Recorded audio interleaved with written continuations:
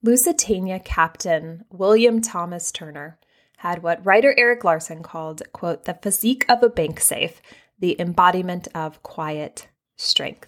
Turner was the son of a sea captain who had wanted him to go into the church instead, but William went to sea at 8 years old as a cabin boy, and then he never left the ocean. Once he was serving as a second mate of a clipper ship when he ended up in the water with sharks circling him apparently for hours. He joined Cunard in 1877 at just 21 years old, but left a few years later when he learned he'd never be internally promoted without having already been master of a ship with another company. At one point, he leapt into Liverpool Harbor to save a 14-year-old boy who'd fallen from the docks. He went into water that was so cold it could have killed him in minutes. It was February. In 1883, he married his cousin, Alice. They had 2 sons.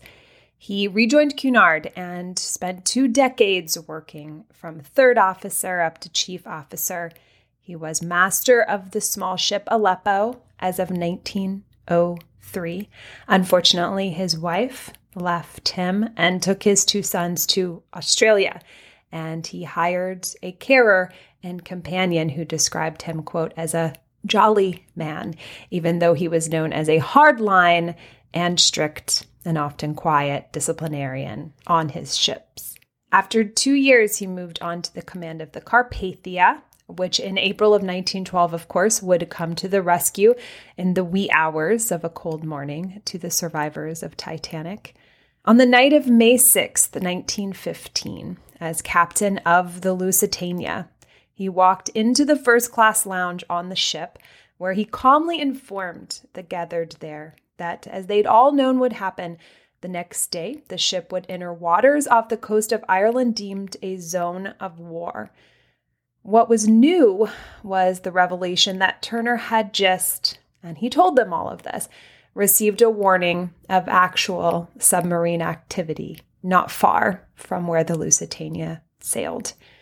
Fears that had seemed so far away under the din of the dining saloon and the sounds of this bustling ship, this floating city, as these ships were, these fears were suddenly very real. I'm L.A. Beatles, and this is Unsinkable, the Titanic podcast, of course. This is a book club episode. This is Erik Larson's Dead Wake, the last crossing of the Lusitania.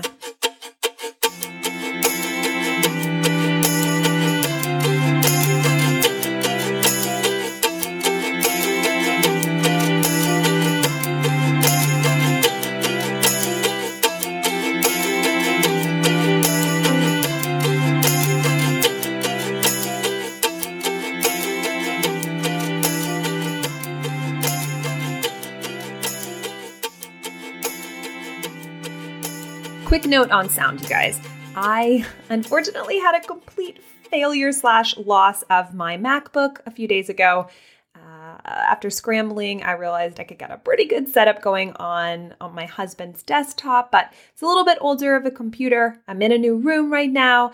I have a slightly different setup, so the sound may be a little different than it typically is. The quality may be a tad lower. Noise reduction may be not quite as good. I apologize, but I am in the process of picking out a new computer, so perhaps the sound will be better than ever for the next episode. So, when I began reading this Erik Larson book again, I realized that I needed to completely reteach myself the story of the Lusitania. It had been years since I had read this. I also realized that this question I ask myself and my podcast guests all the time, this question of why Titanic? Why does it stay in the cultural imagination when other ships don't?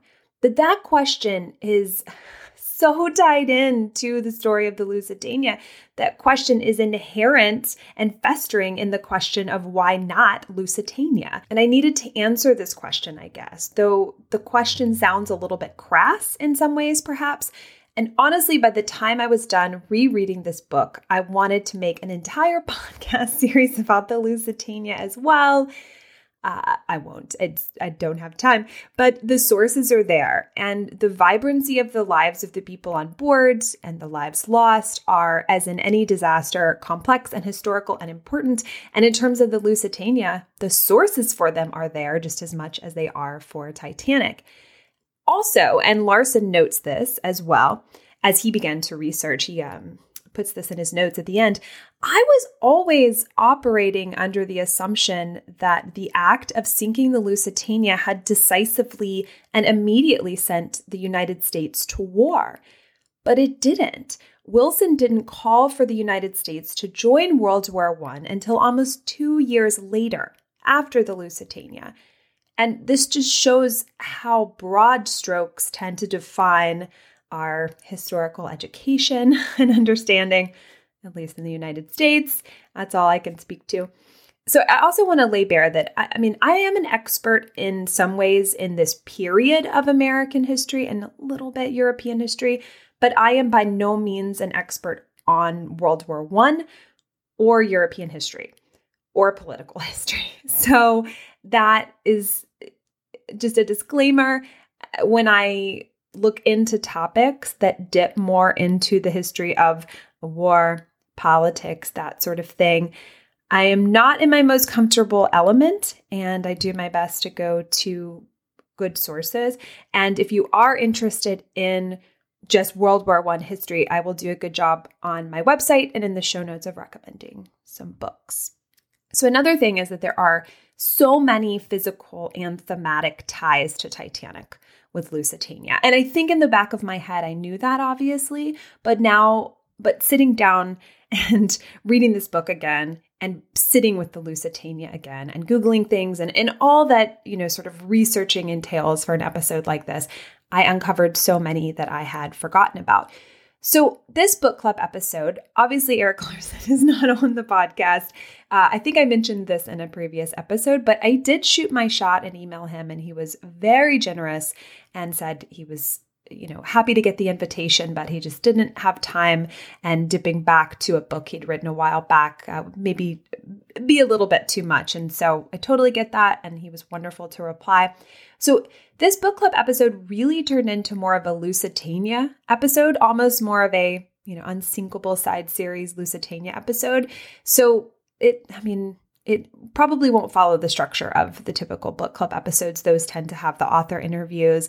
So I want to kind of let the story unfold. And if you've read the book, then some of this might be what you just read. But I also am going to put some of it into some context, talk about its connections to Titanic, talk about a few critiques of the book. I only have a few. I think it's a fantastic work, and I am a huge fan of Erik Larson's in general.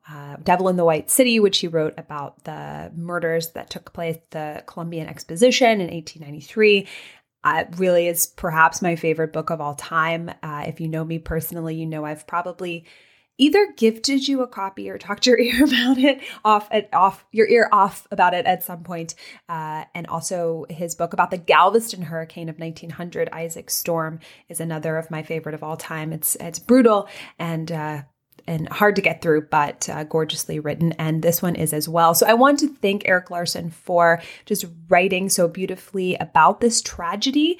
And there really is nothing that's more of a balm for me, especially in stressful times. And I've just had a ton going on, in a lot of good ways these days. And when I sit down with a book that really has a lot, that is dense and well written, and I get to take notes, that's pretty much my happy place. You've probably figured that out about me. So I really enjoyed it. So thank you, Erik Larson, for being the ultimate source for this episode. Thank you for writing this book. I am sorry that this episode is a bit late for the anniversary of the sinking of the Lusitania. That was obviously a few days ago. I got a bit delayed, but I wanted to honor this ship and its sinking. So here we go. The ship was booked at capacity. The Lusitania was 1,265 passengers, including, heartbreakingly, an abnormally and unexpectedly, I guess both of those things, number of babies and young children. It was operated by the Cunard Line, out of Liverpool, founded originally back in 1839 by a man named Samuel Cunard, who was awarded the first British transatlantic steamship mail contract. Saying that 7 times fast. Together with ship owner Sir George Burns and Robert Napier, a famous steamship engine designer, Napier was. So together they formed what was then called the British and North American Royal Mail Steam Packet Company. This operation was a set of paddle steamers that ran the Liverpool, Halifax, and Boston route. So in the 1870s, the line fell behind some of the rivals at the time, like, here we go, White Star Line. And if you want a little history of White Star Line at that point in the late 19th century, I do go over a bit of that in my second episode I ever did on Bruce Ismay and his father. There's some information there. So in 1902, to help it stay competitive, the government gave Cunard loans and subsidies to build 2 superliners that were outfitted to be warships if necessary, though unfortunately they later discovered this didn't really work well in practice. But these were the Mauretania and the Lusitania. I always think about in the 97 movie when Rose gets out of the car and she looks up and she says, this doesn't look any bigger than the Mauretania. But that's actually a pretty relevant comment because Cunard and White Star Line were considered in this sort of direct competition. These liners were, and they were all the biggest ships of the time and the fastest. So Lusitania, let's talk about speed though. Lusitania launched in 1907 and in 1908 held the record for the fastest Atlantic crossing. It was designed to go at a top speed of 25 knots, which is 30 miles an hour. But this is really important because there is this myth that Titanic was built to break speed records, right? And that ties in with all of the theories about Ismay and Captain Smith talking about the speed throughout the voyage, lighting more boilers, trying to make it into New York faster. It's all part of this mythology. But the facts sort of tell something different, which is that its top speed was 23 knots. So when Titanic was built, it was entering into this sort of liner rivalry, the ship liners, and this competition of size and luxury and speed. Titanic wasn't necessarily built to break these speed records. It was built to break luxury records in many ways. But the Lusitania had a top speed of 25 knots, and I'm pretty sure White Star Line would have known that. So that sort of busts open some of that mythology. So the Lusitania set in April of 1915 as it preps for this voyage on May 1st. It sits at Pier 54 on the Hudson. The Lusitania was 787 feet long. Just for reference, the Titanic was 882 feet long. With a lot of passenger ships out of commission because of the war, the Lusitania was technically the fastest civilian vessel afloat at the time. By April of 1915, it had completed 201 crossings of the Atlantic. I cannot emphasize enough the similarities between Lusitania and Titanic, not just in class makeup, first, second, third, amenities and luxuries, architecture, but in the role both ship plays in the popularity and intrigue of this great liner era. This era right before airplanes and war would change how people got across the ocean and would remove the sort of romantic, luxurious notion that people had about travel on these liners. Lusitania, like Titanic, burned tons and tons of coal, 1,000 tons a day, stokers, trimmers, firemen working 100 per shift. Its appetite for coal is why the British Admiralty actually put it back into civilian passenger service after initially exercising the right to put it into armed service back at the beginning of the war. By May of 1915, Captain Turner was certainly Cunard's most seasoned captain. Just to note, he was said to be fearless. The Lusitania had enough lifeboats for every single person on board, every soul on board. There was what Erik Larson calls boat fever in the aftermath of Titanic. This is just a few years later. And there was obviously this idea in public opinion that if there had been enough lifeboats on board Titanic, that everybody would have been saved. Now, we'll talk about it more in a little bit. I think most of my listeners, probably you're aware that that debate is a little bit more complex than it seems on its surface in terms of how boats are lowered and what a scenario would have actually looked like with more boats in Titanic. So it really varies ship to ship, but because in the public mind, in the American mind, European mind, the lack of lifeboats in Titanic was the culprit in a lot of ways. There is this push to physically have enough lifeboat space on every single ship. In the United States, President Wilson was still in a fog of despair following the death of his wife, Ellen, from kidney disease. Like I said, I will offer up some recommendations on reading on World War I, on Wilson, on the early days of the war and the political maneuvering back and forth. I will say, and I'm not going to cover that in this episode. Number one, Erik Larson does a really great job of laying out the beginning of the war. Number two, it's not my favorite part of this book. Whenever the book heads back to Wilson's White House and his relationship to William Jennings Bryan and his relationship to the death of his wife and this burgeoning relationship he has with Edith, who would become his second wife, I find the topic really interesting. I love, as you know, delving into people's emotionality, the complexity of their humanity, the complexity of their relationships, and how they might have affected their decision-making or the kind of state of their mind and life. But in this book, it really took away in my mind from the momentum of the Lusitania itself, which to me was what the book was about. So these Wilson sections in the book were not my favorite. I really won't be dwelling on them much in this conversation, and it really is one of my only critiques of the book.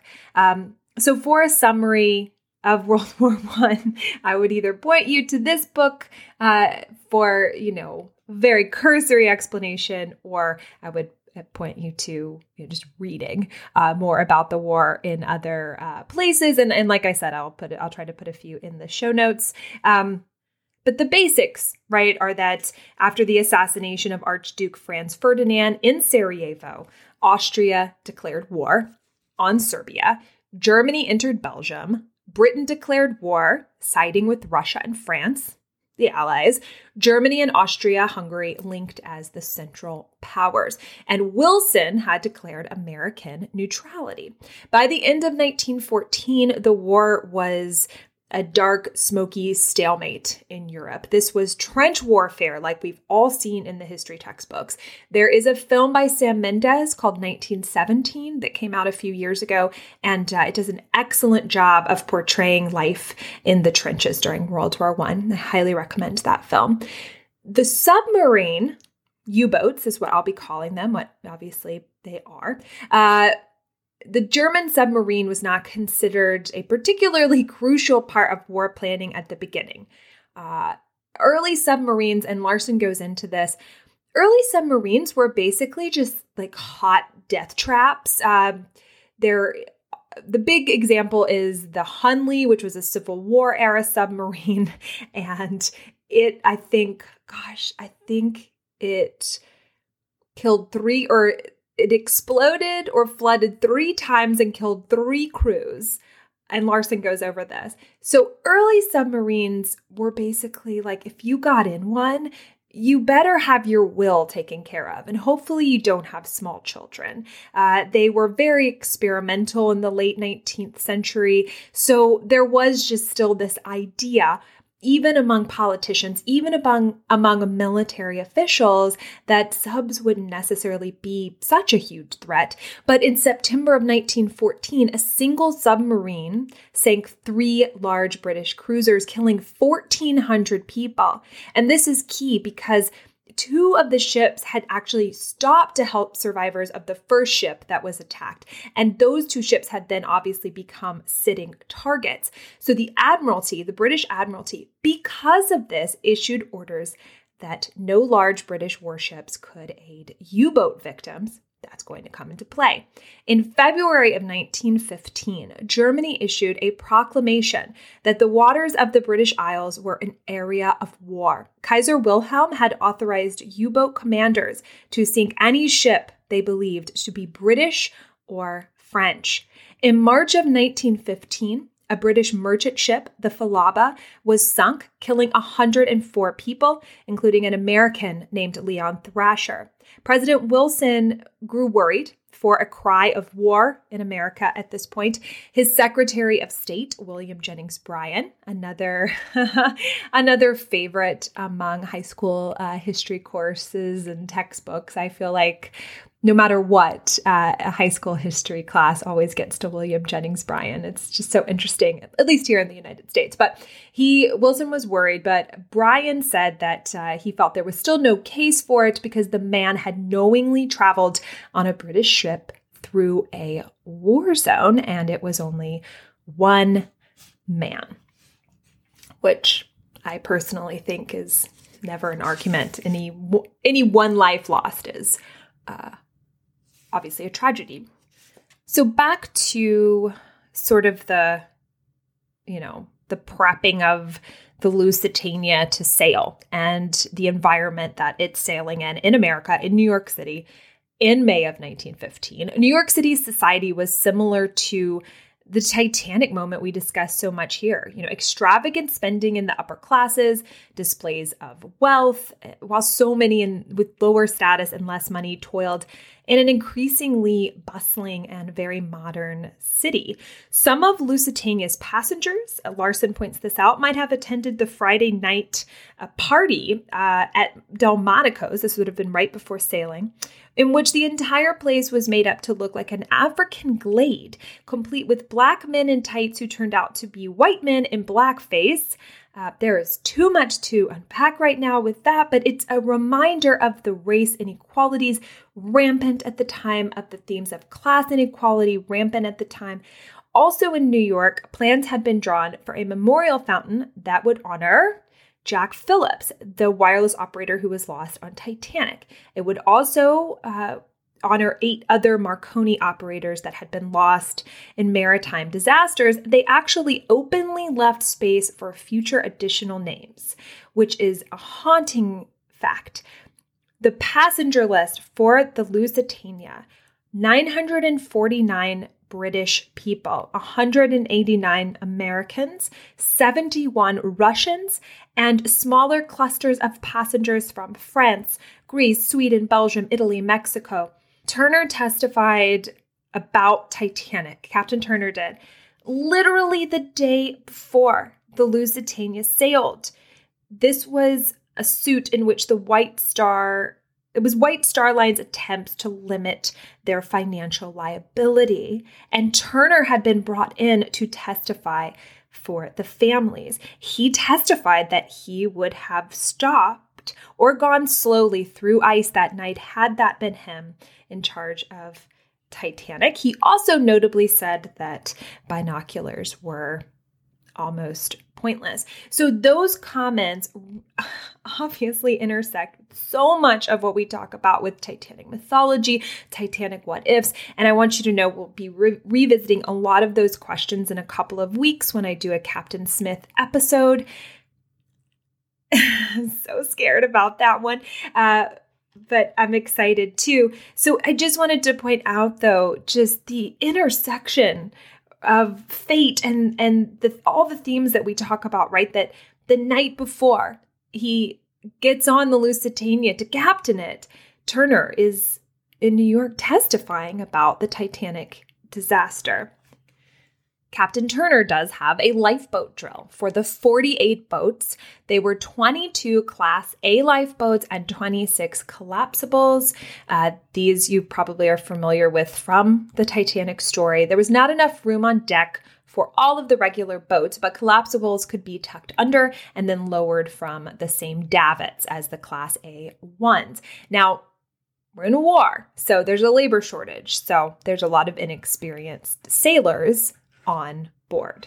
Guys, I am, like I mentioned, recording in my husband's office, and our cat, Minnie, is really used to spending her days with him in his office. So I just let her in. She literally knocked on the door, as she does. I mean, pawed, and there she is. So if it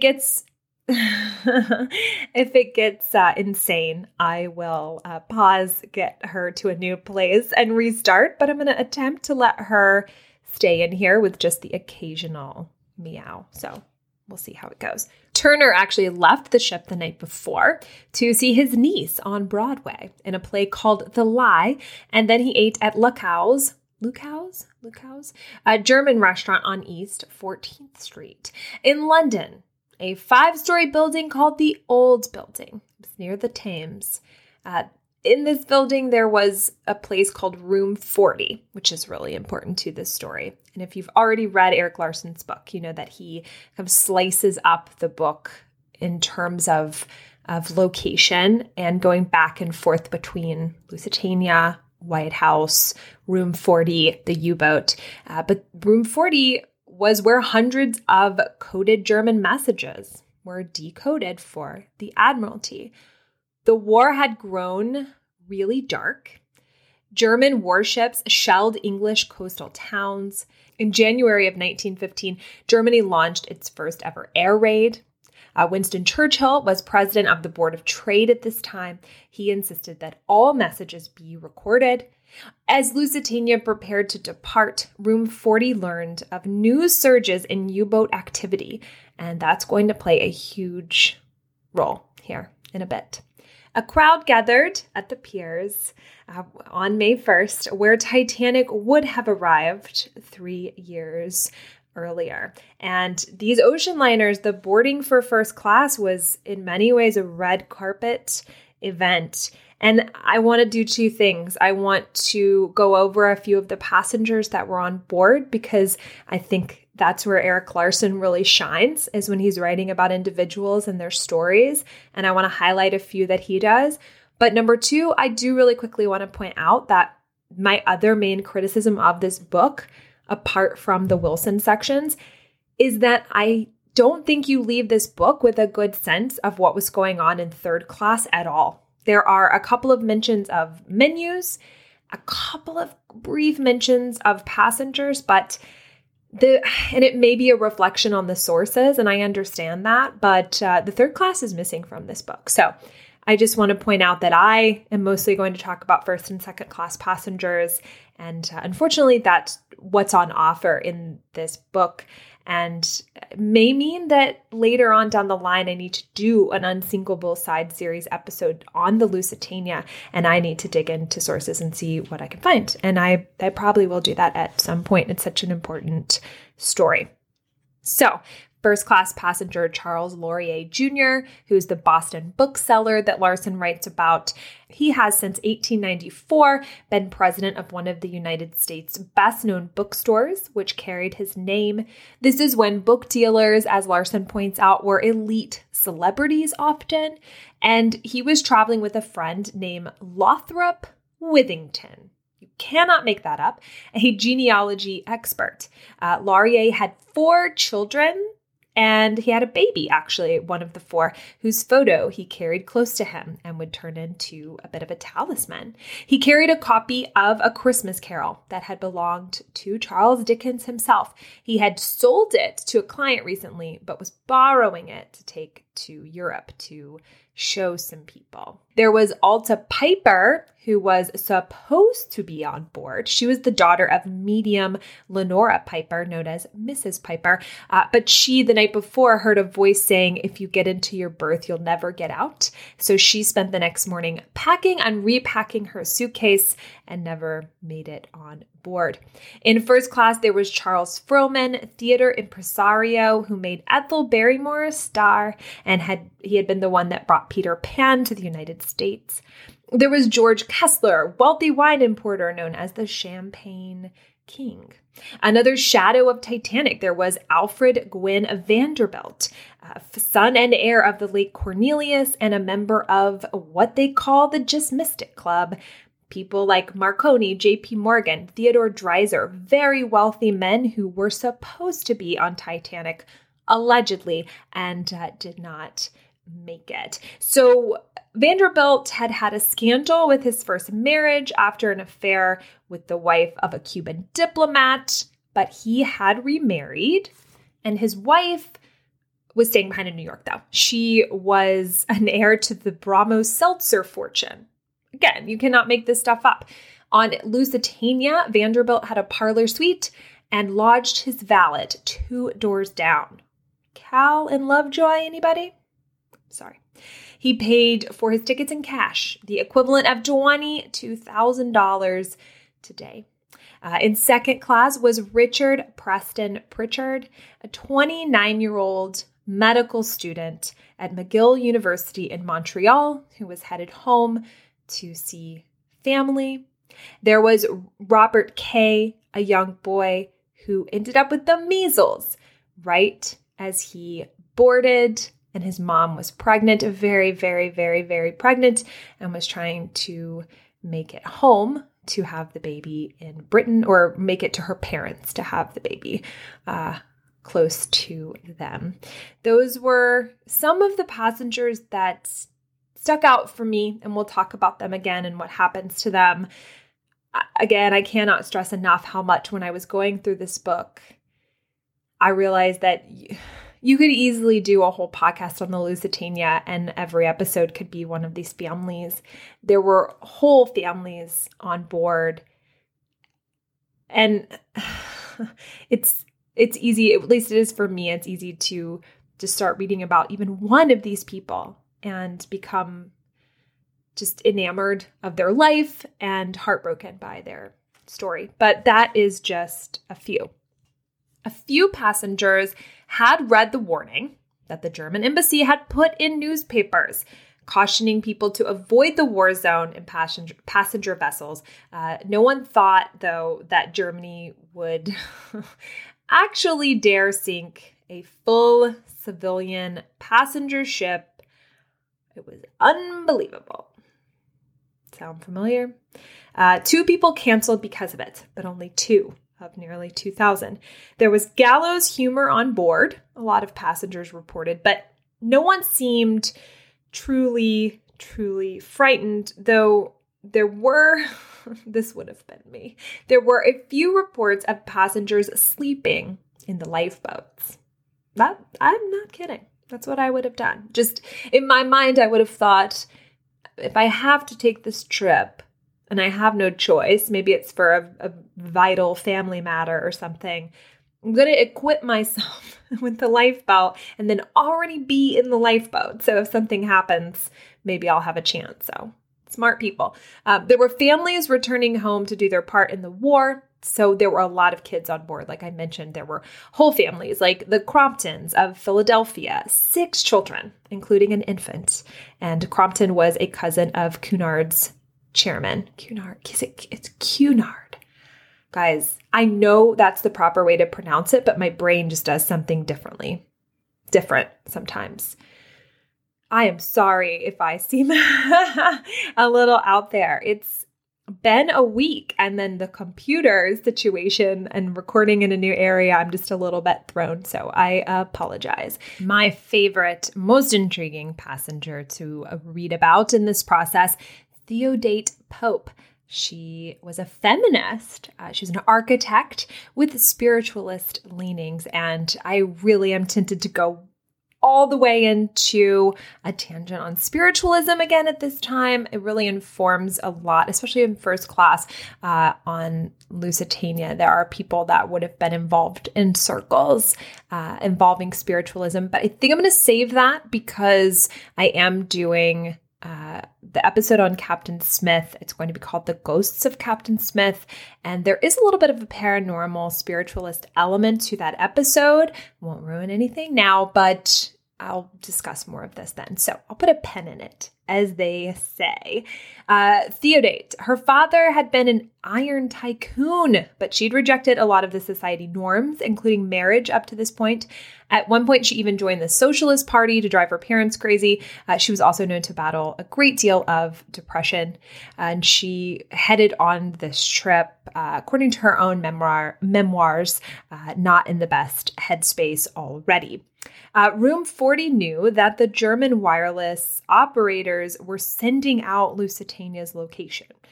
They also knew several new U-boats were out in service, but none of this was communicated to Captain Turner, and he didn't even know that Room 40 existed. Most people wouldn't have had that clearance. At the last minute, 40 passengers were brought on from the Cameronia, another ship. The Admiralty had commandeered that ship, and those people were brought on the Lusitania. There was also a delay with Captain Turner. His niece came on board to say goodbye, and they were prepping the ship to leave while she was still on it, so they had to put the gangplank back down. So it's these two delays a lot of people cite as if they didn't happen, potentially changing the fate of the Lusitania. These two delays would prove indeed in little twisted bits of fate to be quite fatal.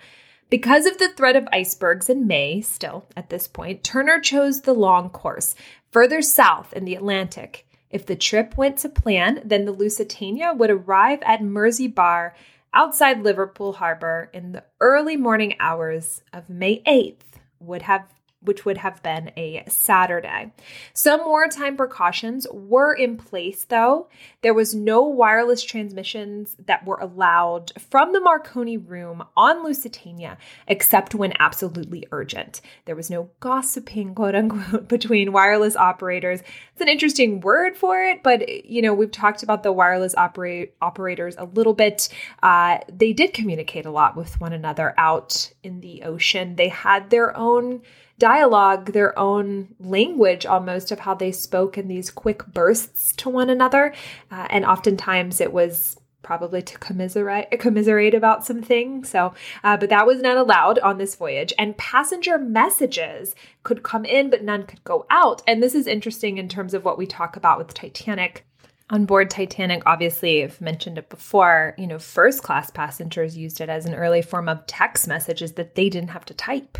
They're sending off little messages like, make sure my car's ready, make sure, you've got certain type of food for me ready to eat, or, trip's going well, let me tell you a brief little thing about it. And so it was almost like an early form of text messages, except it was the Marconi men that had to be hunched over the device and doing the labor of them. But there was none of that going on the Lusitania trip this time around. None could go out.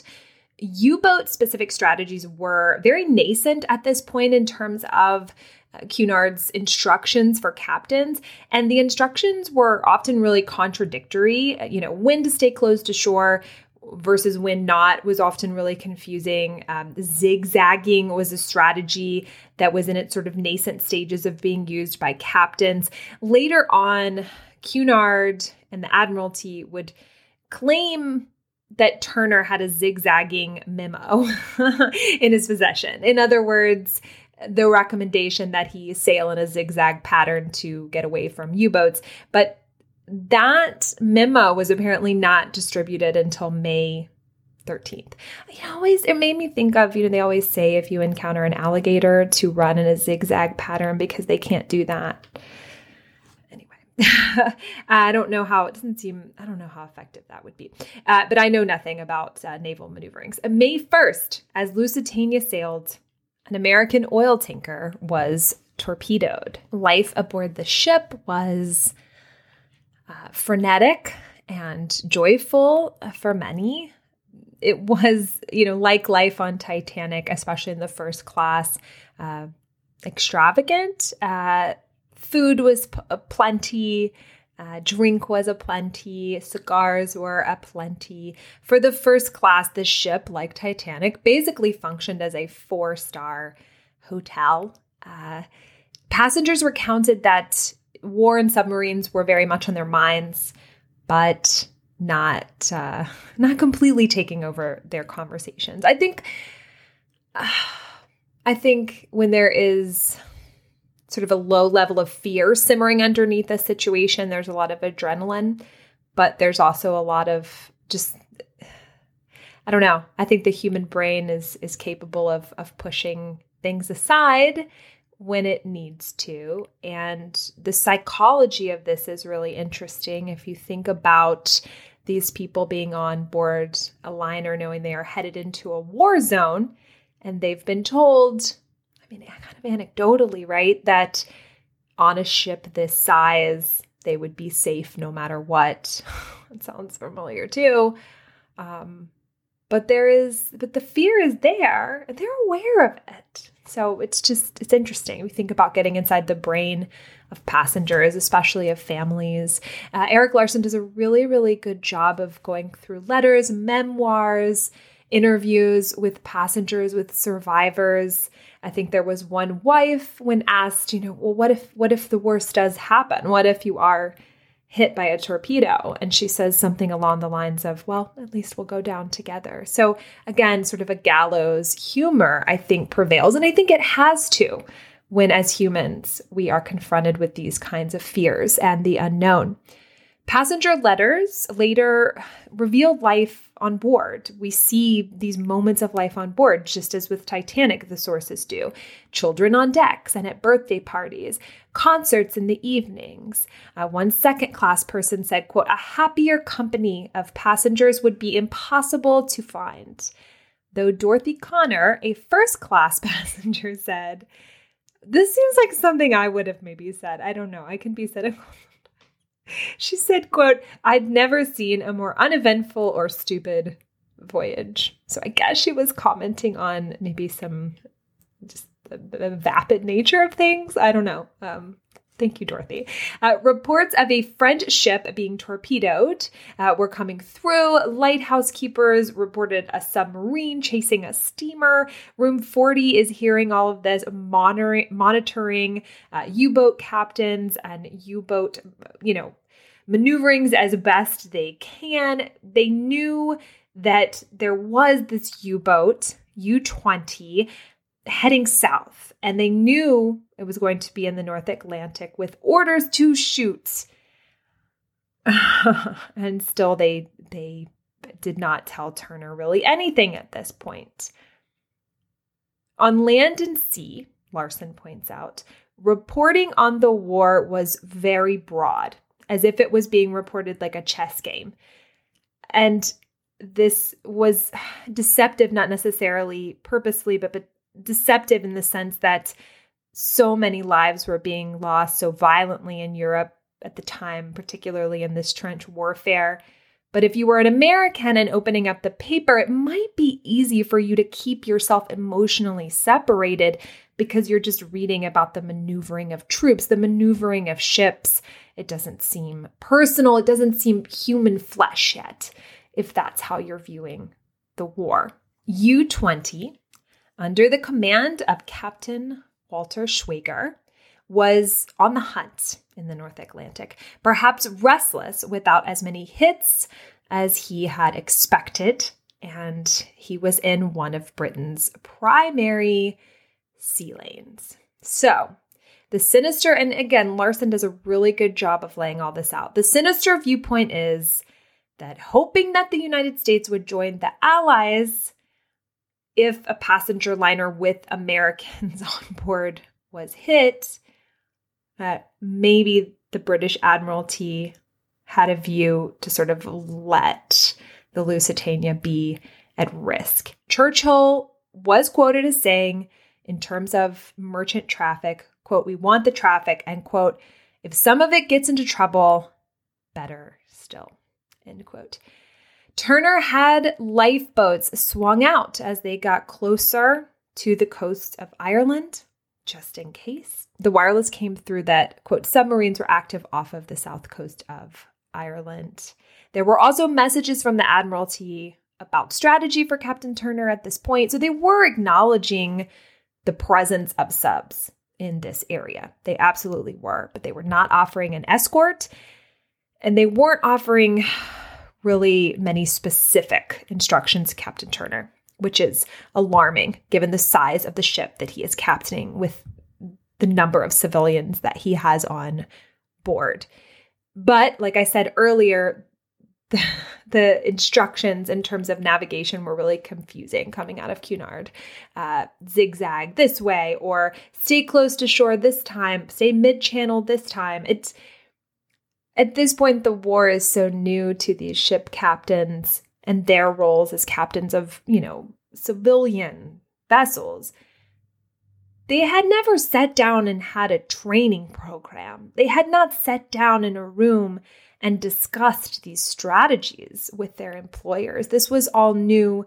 This was all speculative to some. It wasn't an ironclad document. So there were a lot of ways in which these suggestions could be interpreted. So on May 7th, the last full day at sea, they were to arrive the next day. There was a fog, but then it cleared. There was a new message that there were subs located 5 miles south of Cape Clear, proceeding west. Lusitania was already past that point, so Turner probably breathed a sigh of relief at this point, thinking they might be past the danger. The ship is going not as fast as it could at this point, but there's a reason. Turner knew that if he accelerated at this point, which I'm sure he might have been tempted to, he'd hit Mersey Tide too early. It had to be at high tide. So he wasn't going super fast, because then he would have just arrived somewhere that he had to then stop, which seemed like a worse idea. But he was still going faster than submarine. And this really is something that I picked up in Larson's book, and then I talk a lot about on the podcast in terms of Titanic, a lot of conversations about speed. And I am not a naval expert. I am not a naval historian. I'm learning as I'm going with this podcast. But I get the sense from reading Larson's book that political officials, naval officials, thought that as long as a ship could go faster than a submarine could, that it would get away from it. But it doesn't make a whole lot of sense. A target's a target. And yes, a moving target is harder to hit, but it still can be hit. So I don't think that there was much of an understanding that this was really a conversation about torpedo strength. And I don't think that the Ally power, those in power among the Allies, knew how strong some of these torpedoes could be, or the impact that they could have. And again, this is all an oversimplification for this episode. There's so much. There's a couple of World War I podcasts that a listener on Twitter recommended to me, and I'll put those in the show notes. There's a whole world to open up in terms of the history of World War I here. So Schwager, it's Schwager or Schweiger? I think it's Schwager. He was the commander of the U-boat, U-20. So he happens upon the Lusitania. He'd been on this route to Liverpool, didn't have success, missed targets, didn't feel like he had enough resources to make it all the way to Liverpool, so he's turning back, and he is just looking for targets as he goes. And I think the narrative of, he happened upon the Lusitania, I get that technically it's true. He didn't necessarily head into this particular U-boat mission with the goal of sinking the Lusitania, but I think that takes away the agency. He and obviously under orders from Germany, but then he specifically as well, pushed the buttons and chose actively to take a shot at this huge passenger ship in his sights. I don't care whether there's an accident that he happened upon the Lusitania. It was an active decision to shoot 44 miles an hour. The Lusitania was unescorted. He was surprised by that. Crew and passengers saw something moving across the sea as if the sea was a flat plain. People began to shout, "Here is a torpedo coming." People are on deck, and suddenly it's very clear what's happening. There's no question. Theodate Pope remembered being on B deck, and the sky was blue, this gorgeous blue color. And she remembers wondering how officers would ever see a periscope. And how would lookouts ever see an iceberg in a moonless night? And how would, officers see a periscope on this gorgeous sea? Similar. The track lingered on the surface, and this is what a dead wake is. Schwager claims he had, just at that moment that he fired, realized what ship it was, but that seems unbelievable. We know that Germany was intricately tracking the movements of the Lusitania, and even if it was an accident, quote unquote, that he ended up being the one to sink it, that was their plan. That was, if it wasn't that U-boat that did it, they were going to send out more to try to do it in the future. 350 pounds of explosives against the hull of the Lusitania, a hole the size of a house, as Erik Larson describes it, a geyser of steel and water. Lifeboat 5 was just blown away to bits. The passengers on deck were drenched, and the ship was still moving, so it forced flooding. And the water went into longitudinal bunkers and into boiler rooms. The moment of impact, it's 2:05 in the afternoon on a beautiful day, now interrupted with everyone's worst fear. A crowd, this is a Larson quote, crowd of third-class passengers emerged from below. I would ask Erik Larson where those people have been in the book. I wanted to know more about what they were doing prior to this moment. Turner tried to wrangle the ship, tried to stop it, tried to make some sort of plan for running it aground, but there's nothing to be done. He ordered lifeboats to be filled. Crew that were trapped in the luggage area because they'd been prepping luggage, because remember, they were only a day out, died right away. An immediate list meant that boats hung weirdly in their davits. Some had to leap on. There were reports of children leaping on to boats. If you were agile at this point, you probably had a better chance of survival. And remember, this is a crucial debate. Technically speaking, there were enough lifeboats on board for everybody, but there was no time to properly launch them all. And the list meant that they couldn't be properly launched, even if there was a lot of time. Half full boats were what was going on. Some were even launched by passengers with no training, or they were the launch was being attempted. A lot of them weren't successful. Many people just started jumping in the water. A man named Isaac Lehman, who was a New York businessman, he pulled a revolver out and told a crewman to launch a boat, even though the crewman thought it wouldn't be safe to launch. And sure enough, he did what he was asked to do at gunpoint, but the boat fell in this weird way and ended up killing people on impact. Captain Turner is on the bridge, and he has, according to witnesses, this moment of, my God. He says, my God. And it reminds me of the Smith moment in the 97 film, that image of Captain Smith realizing how little time they have or how many people will die, and that my God moment. But the difference is Turner has this moment just 10, 15 minutes later. The water is surging over the forecastle already. We're talking it's 2:15, 2:17 after an impact at 2:05, and already he knows the ship is lost. And I think this is, I opened up the episode by asking why Titanic, why not Lusitania in terms of a cultural obsession. And I think this has got to be one of the big answers. And if you disagree, let me know. I want feedback. But you're talking a 15-minute sinking, a pure chaos, an almost an animalistic response, which is what happens when something happens that quickly. from people versus 2.5 hours. And I think with Titanic, that's what we talk about a lot, right? That it's already a screenplay. It's already a book. It's already a story in a certain number of acts. 2.5 hours, there's time to go back to staterooms. There's time to have conversations. There's time to make plans. There's time to pray. There's time to make sacrifices. There's no time to do any of that in 15 minutes. And there are many, many, many people that are killed simply because a lifeboat starts to launch, goes awry, and crushes them against a wall. There are people that are jumping into the water and they hit their head on something unexpected and they die right away.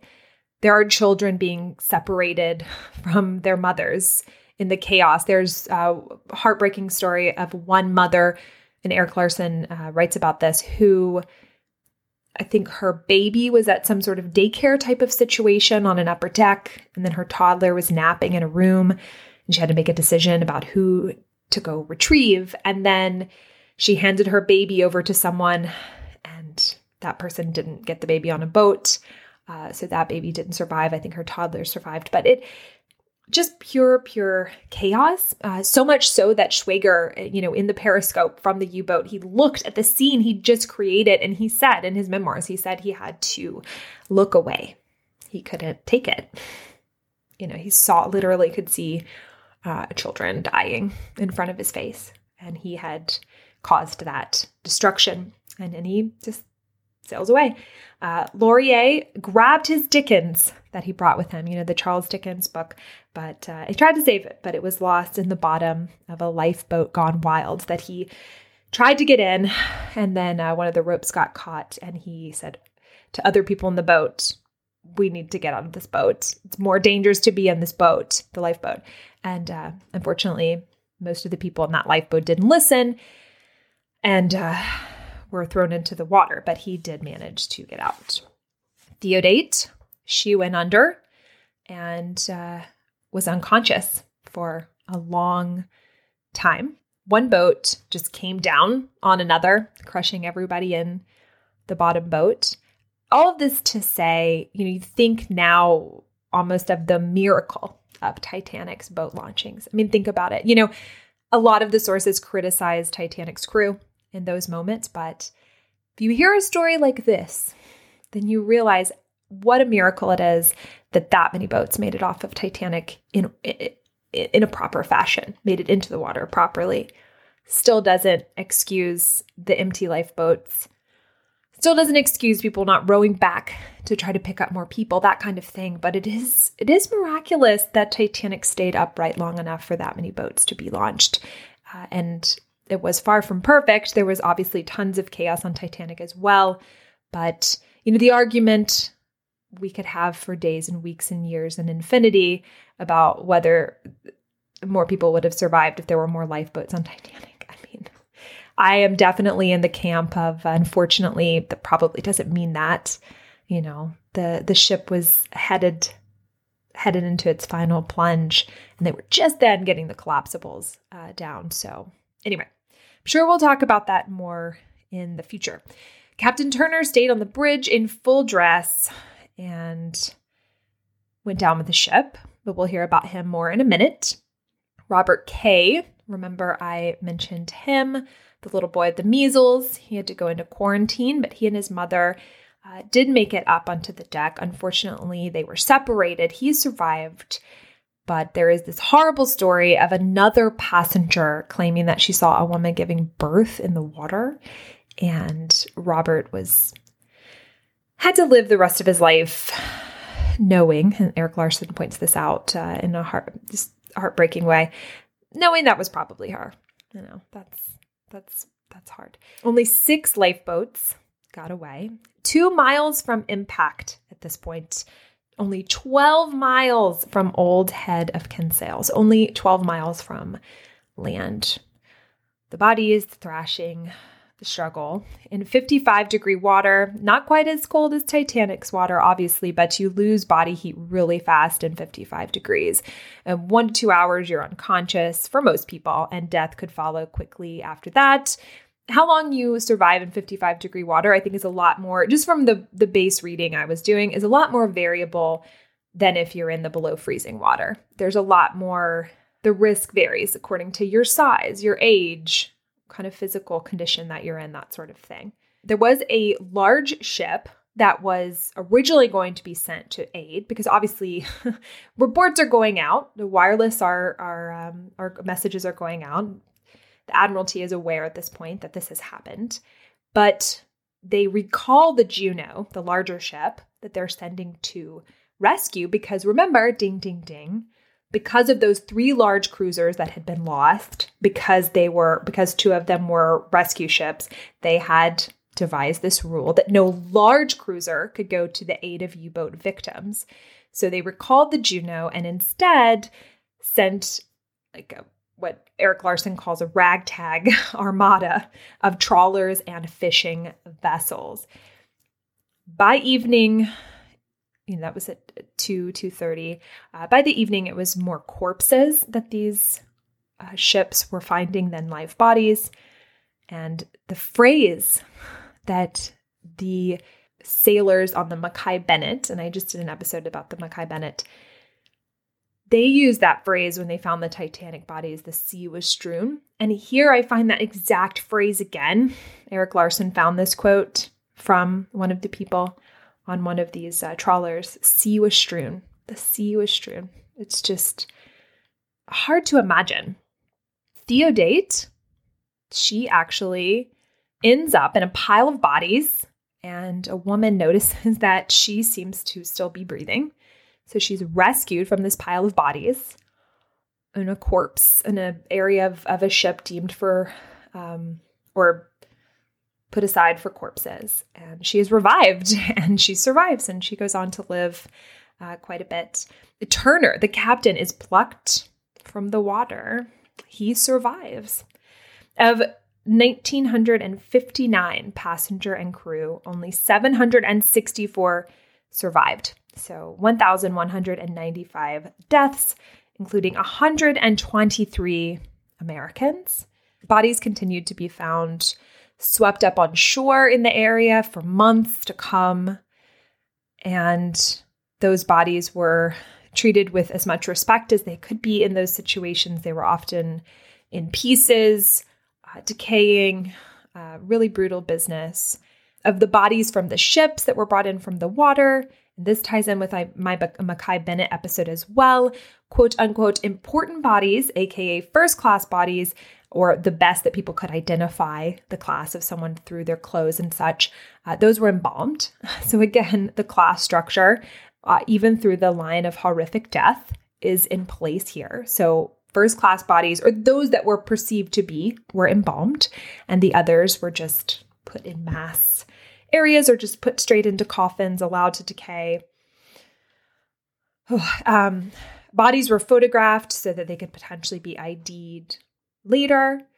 These photos are apparently available, and Larson writes about them. I have not had the wherewithal to look them up. Preston Pritchard, the student from Montreal, he did not survive, but there is a great little archive related to him now because his mother apparently wrote to people on board that he'd interacted with. He was a very social person, a very well-liked person. She wanted to sort of try to recreate his final moments and his final days. And a lot of people replied to her and wrote about his gregarious nature and the interactions they had with him on board. And so now there is this little archive, and Larson writes about this, that sort of recreates his life in this really amazing way.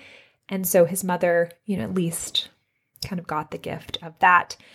Captain Turner was put to trial in both countries. He was found at no fault eventually and was very hurt that the Admiralty would put the blame of the sinking on him because he had been obviously such a fearless and courageous leader and captain in those moments and throughout his career, according to the accounts of many, many, many people that had worked with him. But I think the answer there is pretty clear, because if he was at fault, then the Admiralty was not. They were diverting attention away from their own failure to protect the Lusitania. And like I mentioned earlier, there is this question of whether that was on purpose. There is at least one well-known naval historian that did research to that effect, and I'm sure there have been others. Again, I'm not well-read on naval warfare in World War I, but there is a belief that the Lusitania was allowed to be that vulnerable so that the United States would enter the war. So is this what some people call fate? I don't know. A confluence of delays and seconds and moments. The fact that the Lusitania was right there for that shot by the U-boat in that exact moment. Moments and seconds just kind of stack up and ignite, literally and figuratively. But there is this question of why we don't obsess over other shipwrecks like this one, and why we go back to Titanic more than any other ship. Would genuinely love your input on that. Would love to hear, as we near the end of season 1 of Unsinkable, would really love to hear from you guys what you think about that question. Is it the 15 minutes versus 2.5 hours? Is it that it's an iceberg versus a torpedo? Something nature-made versus man-made? So, like I mentioned in the beginning, I was under the impression when I was younger and studying history that the Lusitania sent the United States right into war, but this is not true. It was actually a couple of years later, the sort of boiling point was the Zimmermann telegram, which was Germany's attempt to form an alliance with Mexico. The secret message they sent that they would work a deal, ally with Mexico, and then help Mexico, quote unquote, get back Texas, Arizona, and New Mexico from the United States. Now, Wilson obviously declares war at that point. And I realize I haven't talked about that part of the book at all. And like I mentioned earlier, that's one of my critiques of the book. It seems like a lot of energy put toward Wilson's personal life that I didn't really fully understand the connections between. There's this one moment where it's in 1917, there is a ship that is torpedoed that has friends of his new wife, Edith. And so maybe there is this suggestion that it is the emotionality of knowing people that went down in a torpedoed ship that finally pushed him over the edge. But in general, I just think the Wilson sections could have been condensed down and put in there in a different way. And so 2 years later, war is declared. Captain Turner ends up the captain of a horse ship. Literally, a horse transporting ship. And then the Ivernia, which was also sunk, and he survives again. Churchill persisted in blaming him, which was obviously a sore spot, and understandably so. He then became sort of a ceremonial relief captain and then retired. He tried moving to Australia to sort of reunite with his family there, but that apparently did not go very well. So he stayed with his companion in Great Crosby outside Liverpool. Never really talked about Lusitania, but according to the companion, still lived a fairly happy life and had everything he needed, tried to have a positive attitude where he could, and remained kind of jolly, maybe not quite as jolly. A Nazi U-boat, to note, would kill his youngest son in 1941. I don't really know where to leave the Lusitania. Like I mentioned, it's there are enough stories and people involved with it to make separate episodes about them all. If someone was to ever take that on, there is so much to read, so much to explore. So I definitely recommend you doing so. I'll try to, like I said, recommend some books in the show notes. I also recommend checking out Erik Larson's other works, like I said. And I think the most important thing coming off of the anniversary, of course, is just to remember all of the lives lost and honor them. And I hope I do so by making an episode like this. And I thank you for listening. All right. Very importantly, I want to thank my newest Patreon subscribers. There is a big group of you this time because it has been a couple of weeks between episodes. I want to thank Melissa W. I want to thank Cameron. I want to thank Jackie. I want to thank Caitlin. I want to thank Melissa C. I want to thank Sam. And I want to thank Emily. You guys are the absolute best. I am so grateful, so humbled by your support. And your support goes straight into the podcast, hosting fees, research, equipment, technical aspects. It just is such a big deal to have that additional help in making the podcast. So thank you.